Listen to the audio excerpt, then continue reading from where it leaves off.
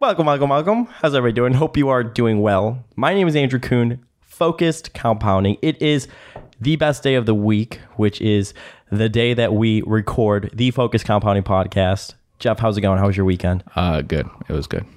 Good. Hope everyone is doing well out there. If this is the first time that you're tuning in, be sure to check out all of our work. Go to FocusCompounding.com to get access to investment write-ups. Be sure to follow me on Twitter at FocusCompound. I've been tweeting like a madman lately. And check out all the content that we put out there on the internet, wherever you are listening to us right now, on the podcast app or Spotify. Be sure to leave us a rating review, but most importantly, hit that subscribe button. That is what helps spread the word. So in today's podcast, we're going to talk about how to judge and do research on an industry. Okay. We've talked about many times how we're looking for a great company in a great industry, and you have said that you think, I believe it was 50% of the return that you're going to get in the stock comes from the type of industry that it's in. Of course, I mean, roughly, those numbers. So let's talk about, the industry, how you typically judge industry, how you do research on industry. So exactly like going through the investment process, and just what your thoughts are generally. I mean, we've done obviously industry research on a bunch of different industries, and sometimes we come across industries that really aren't growing. And right. I'm kind of curious to hear like your thoughts towards that and just how you judge the industry, from that perspective. I think the most important thing is whether the industry is durable or not, and then the product economics of it and how rational competition in the industry is. Growth could be good or bad, depending on the industry. Very high growth phase in the industry where there's a lot of change are usually bad.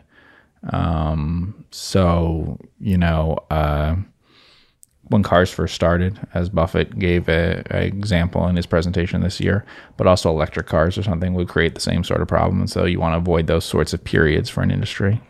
So a big upheaval like that, where there's a lot of asset growth in the industry, lots of newcomers, things like that. Lots of like new money coming in the industry to compete and stuff like that. Sure. You usually want something where there's kind of a dominant, there's already an established paradigm. All right. So like already a pattern for what a successful business model looks like. You usually want to, I would say the way we invest, you would want to wait until that has been established. You don't want to be betting on some of the first movers in an industry. You know? And if you look at a lot of like Buffett's investments, call it railroads, his investment in Apple, stuff like that, the industry is more, the industry, it's almost like they're in this growth phase, right? Where it's kind of like everyone's trying to get the winner take all or take as much market share as they possibly can. And then the industry starts to consolidate because there's probably some sort of excess that went into that. And then at that point, when it's more in like a mature state, that's typically when he invests in those companies. Yeah, I'd say that's true. You have said that a good, quick, easy way to find a durable industry or, a durable company is to find a company that's in an industry that's basically been around for a very long time. And that's a good way to go about doing it. So it's like cement has been around for, 2,000 plus years. You go back to like the ancient Roman times. Gambling obviously has been around for the same amount of time. Restaurants have been around, staying at inns, theater, some sort of entertainment. Banks have been around for 700 plus years, but they're like loans, and obviously like money has been around for longer than that. Credit predates money. Yeah. Fascination with animals, stuff like that is stuff that, has been around for a while and is going to be around. I would say, probably for the next 100 years. And Buffett always uses this example I think is interesting when he talks about the most popular candy bar over the past 100 years has been Snickers. And you could probably bet, at least with a high degree of certainty, that over the next 100 years, Snickers is at least going to be relevant in some capacity, right? Right. And that's true in a lot of countries. The leading candy bar, something has been the leader for a long time. And even a new one coming from outside hasn't been able to displace it. Yeah. So like things like banking, insurance, drugs, alcohol, non-alcoholic beverages, food away from home, food at home, entertainment away from home, entertainment at home, shelter, clothing, and transportation will be around forever in some capacity. Yeah. Right. It's just like, what is that going to be? When we say clothing, obviously, we're going to wear clothing. Right. But who knows? Is it going to be buckle versus right. Branded clothing is newer, right? And clothing as a percentage of spending is very small compared to what it used to be. So you go back 100 years, there's a very big percentage of a household spending would have been on clothing. Well, more than 100 years, but you go back 100, 150 years, it was. So if we go back, about 160 years or so 170 years, that's a growth industry of a commodity. So it's not branded clothing, it's commodified clothing, but it's a very high growth industry. And now it's low growth and branded, right? Mm-hmm. And so, but brands are another aspect of that. How important is that? That's something that happens sort of more recently for most categories, but there would be a difference between whether the product's branded or not branded. And obviously, that's a really big difference as we got into with all the things, whether it's the beverage things or whatever. A lot of those had unbranded versions at one time. Mm-hmm. So let's say that somebody finds a company in the industry, and then from there, is it really thinking about their position in the industry, market power? You define as like the most important, business model, right, mental model, whatever you want to call it, which is really the ability to raise prices with your suppliers without, fear of them ending their relationship with you, right? Mm-hmm. Something along those lines. So I'm kind of curious to hear your thoughts. So let's say you find a company that's in, like, let's say the beverage industry or the food industry. Right. What's the process like from there? So I would say, market position is the really important one. Still when we're analyzing durability, is this some sort of fad or something that could change or go away? Regulation for some things, right? So, and also what other things can trade in your market. So like with cement as an example, if you're in a fairly landlocked area where transportation is more expensive by ship, whether it means by barge and only by rivers that you can get to it, or if you're on a coastal thing, is going to make a big difference in terms of how much you're part of a world trade for the commodity. Mm-hmm. Same sort of thing with like gambling or something like that, right? It's going to depend on regulation. So what are the regulations in the area and might they change? Mm-hmm. So things like that. So I'd say first is still more durability in terms of figuring out how much things will stay the same. So is there any sort of societal shifts, fads, whatever that might be causing some sort of problem? Or is it something that you're very sure of is not going to change over time?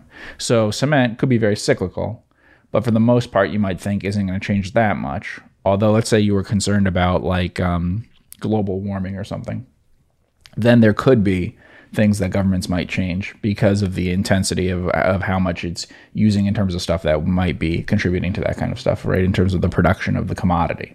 So you might say, okay, what could change things? Well, it could change if there were efforts to use less cement for that reason.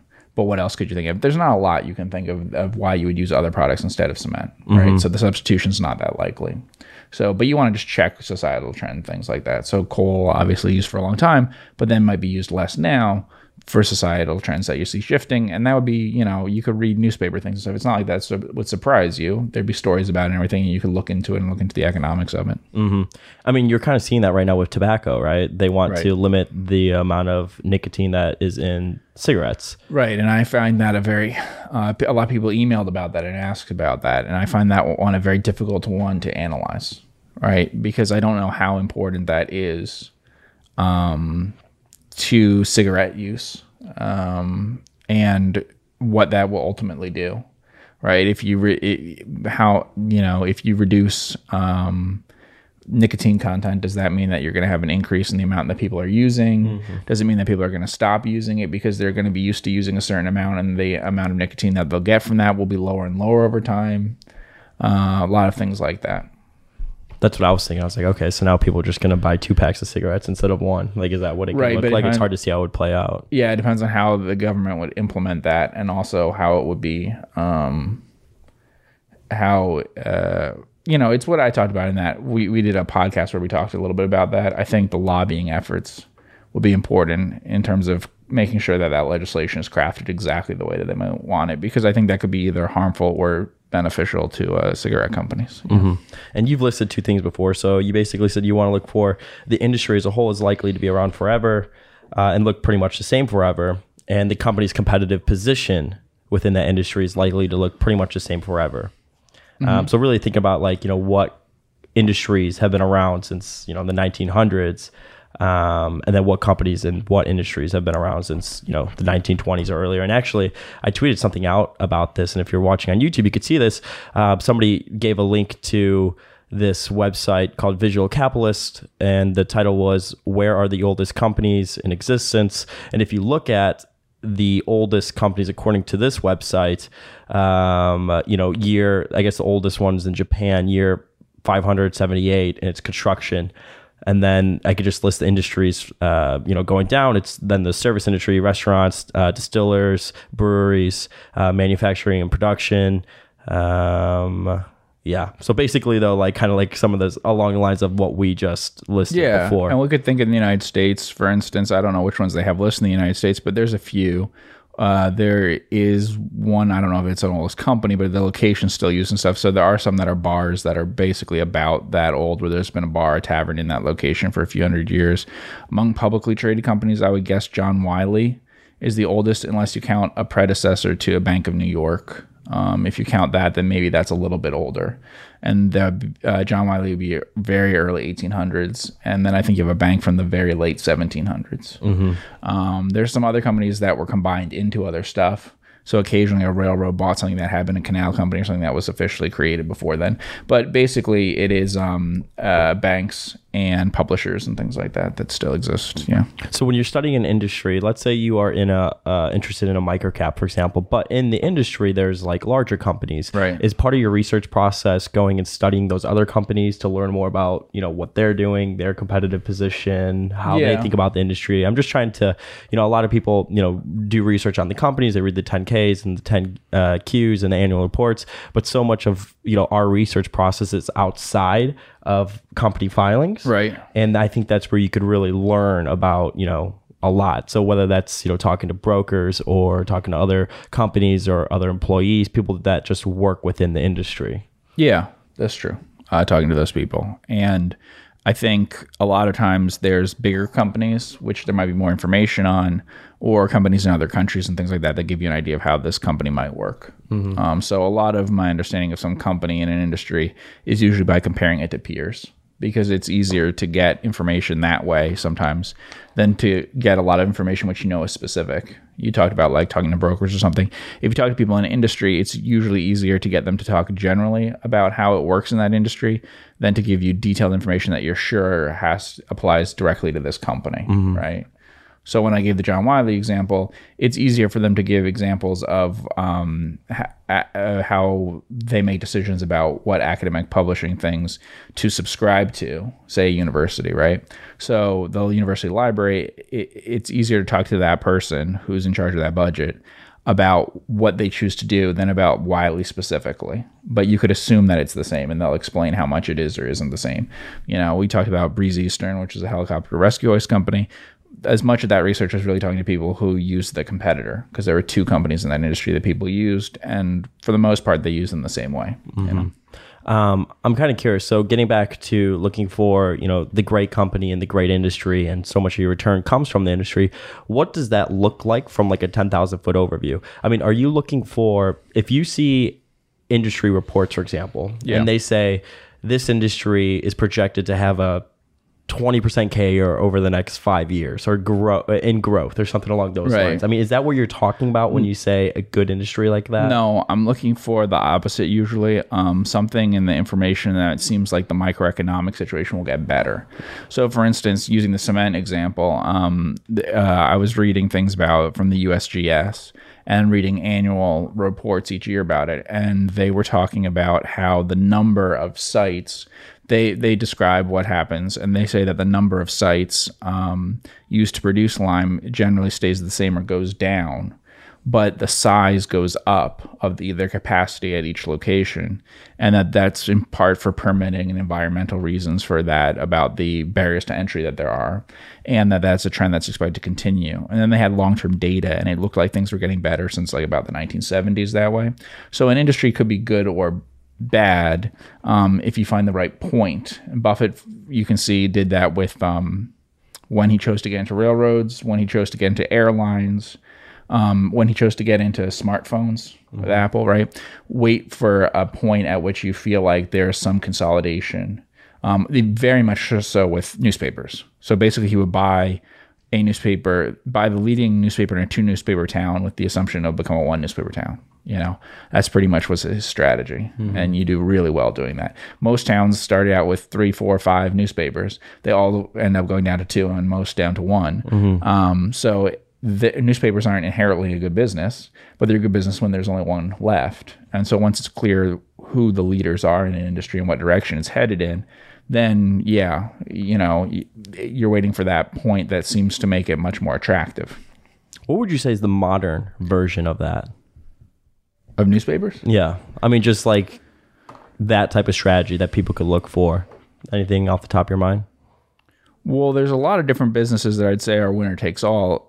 A difficult thing is I think a lot of them are financed with venture capital money, and so they continue to exist even though they shouldn't. So, for instance, you could probably find 20 meal kit delivery companies, right? Mm-hmm. But I don't know why, like, in terms of the economics and stuff, that doesn't really make sense. There shouldn't be that many, but someone keeps financing them.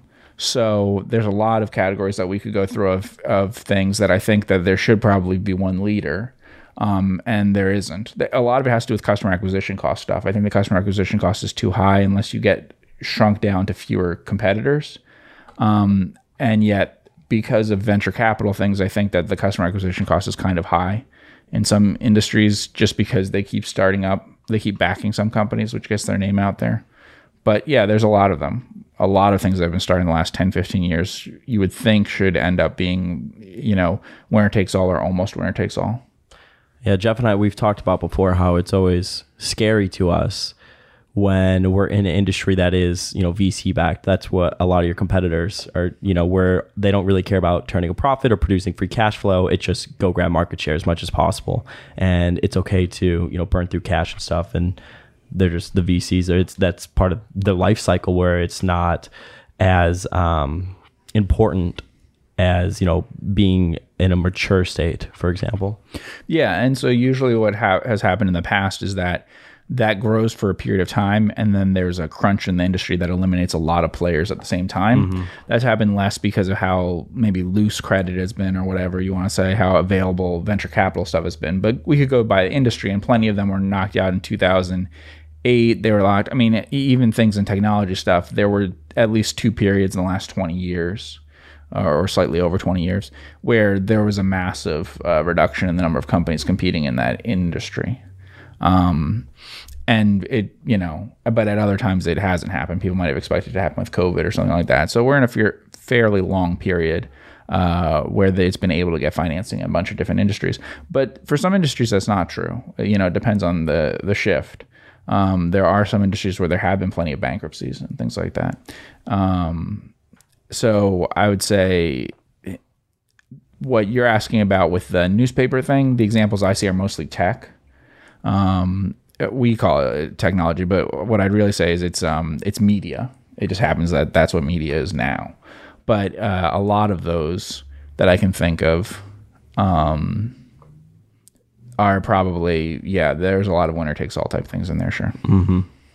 Interesting, yeah. Because I don't know, I mean, sometimes, you read these reports on Value Investors Club or whatever, Twitter, everywhere, and they always reference the industry, and it's projected to have a CAGR that looks favorable over the next, whatever years. And it's like my mind kind of goes the other way, where I say, oh, okay, 20% CAGR or 15% CAGR.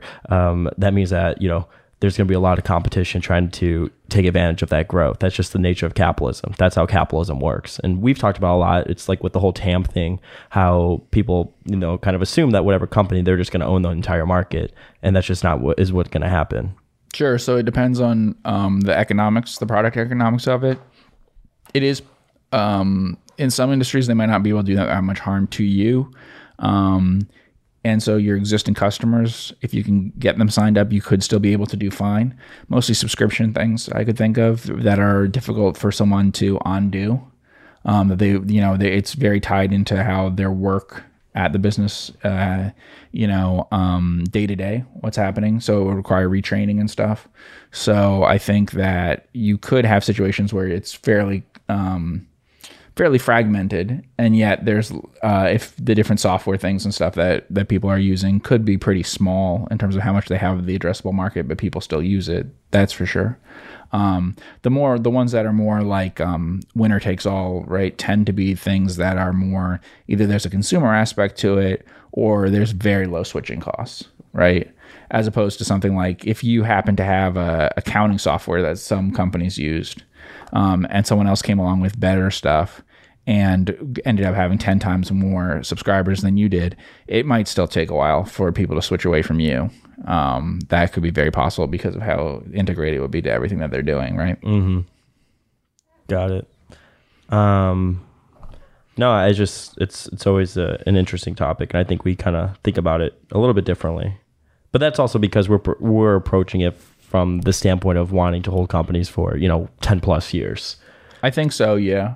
But I mean, that could also is an argument that people could have that if you're willing to do that, then you're willing to have a very you're willing to buy into things that won't make money for a long time. It's justified if you know that eventually they'll have a big position in an industry that's very large. Mm-hmm. So I think that we tend to be more pessimistic on that than most people. I'm not willing to go as far out in years in terms of what they'll make. In many cases, it could be because of increasing competition, but other times it's just because unless the product economics are that great, it doesn't really make sense. So it makes sense in some industries that have very, very strong product economics for the leaders, right? So if you have,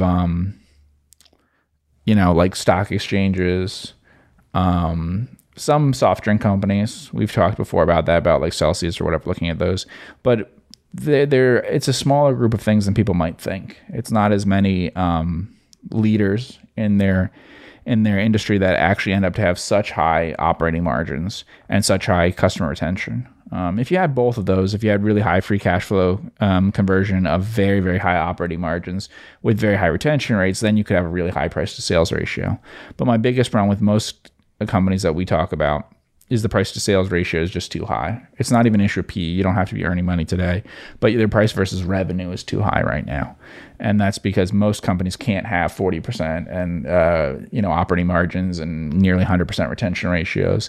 I just feel like the economics a lot of people are modeling out when looking at a company seem to be a lot like the economics of like a Facebook or something. And they're very good, but they're very rare. Mm-hmm. So there's not that many companies that actually look like that, even though there's lots of companies that are in some sort of emerging technology thing. How would you think about the future of gambling, for example, right? And legalized sports betting and, all the lobbying behind everything that's going on currently. Gambling's like tobacco. It's a government thing. It's what the government chooses to let you do and not do, and that creates the advantage. Mm-hmm. I don't think tobacco would be some amazing business if it hadn't, over time, been more and more restricted by the government. I don't think gambling would be either. There would be people drawn into the industry, but instead they can't be because of laws. So it's sort of a legalized monopoly situation. It's kind of a better situation than you get with like utilities, which are usually legalized in a way that's not that attractive for the people operating them. So it's like restaurants, right? So if you were to analyze restaurants, if you were to look at a restaurant stock and you wanted to analyze the restaurant industry, would you be focused on, so labor, we've talked about this a lot, right? Labor is going to be an issue for restaurants. Mm-hmm. I think you speak to anybody that's involved with restaurants and that's what they talk about. What are some other things that you would think about from like a macro industry perspective? Yeah, the big thing I'd see from a macro perspective is food away from home versus food at home. But it's held up pretty well. So from an economic perspective, rationally, I think it's held up much better than I would have expected. What do you mean? Like food away from home? I think food away from home is very unattractively priced versus food at home. And I think people pay a lot for convenience and things like that. And it's holding up surprisingly well, considering how I think unattractive it is in terms of pricing, because of how so much cheaper to cook at home. Yeah, and it hasn't always been the case. In most times at which food away from home has taken a lot of share from food at home, the two have been more closely priced. Mm-hmm. And yet before COVID, the last few years before COVID, last 5 years or so, there was very little inflation in supermarkets. Very little. And actually, at most periods, there's more inflation there that gives more protection to food away from home, being able to stay, not getting way too out of line competitively. And so potentially that's a big deal in the long run. Is like if labor costs are high and stuff like that, then, food away from home can be kind of expensive versus food at home. Yeah, if you're watching on YouTube right now, I have a chart that's from 1987 to 2017, and food away from home is above food at home now. And I'm willing to bet if you extrapolate this chart out, I couldn't find it, to 2021 or 2020, that it's probably even more dramatic. And it's interesting. I mean, we've talked about on the podcast before, but, ARC's CEO, I mean, the restaurant industry is so competitive.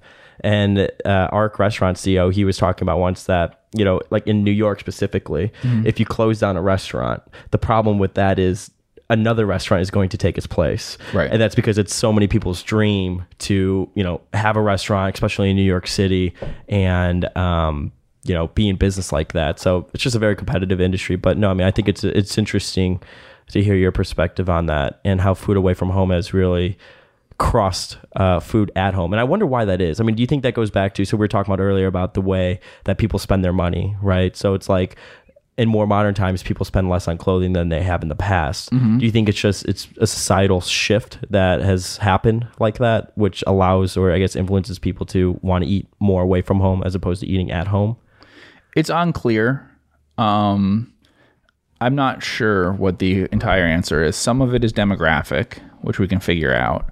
So a big part of what you're seeing in that period there, I think, is demographic, both in terms of an age shift and a gender shift in terms of workforce at the beginning of the period versus the end there. And I don't think that if you limited it to males of the same age, how much they were consuming versus it, you would have as big a difference for some of it. So you've had some demographic shifts which have contributed to it. A lot of it's probably due to time of day shifting too, where it's not, if we limited it just to like comparing dinner food at home versus food away from home, I don't think the difference would be as big as when you start looking at other things like breakfast with more companies filling out more of the day. I think that factors in more. But it's hard to know the answer to that. It is, however, that's a pretty benign period in terms of minimum wage. And so that is the big question. You would think that minimum wage increases would be most problematic for restaurants, and just food away from home in general. Anything that raising the minimum wage in places would tend to drive business to supermarkets would be what you would think, because they can have a lower labor component. Also, more of them are unionized and stuff.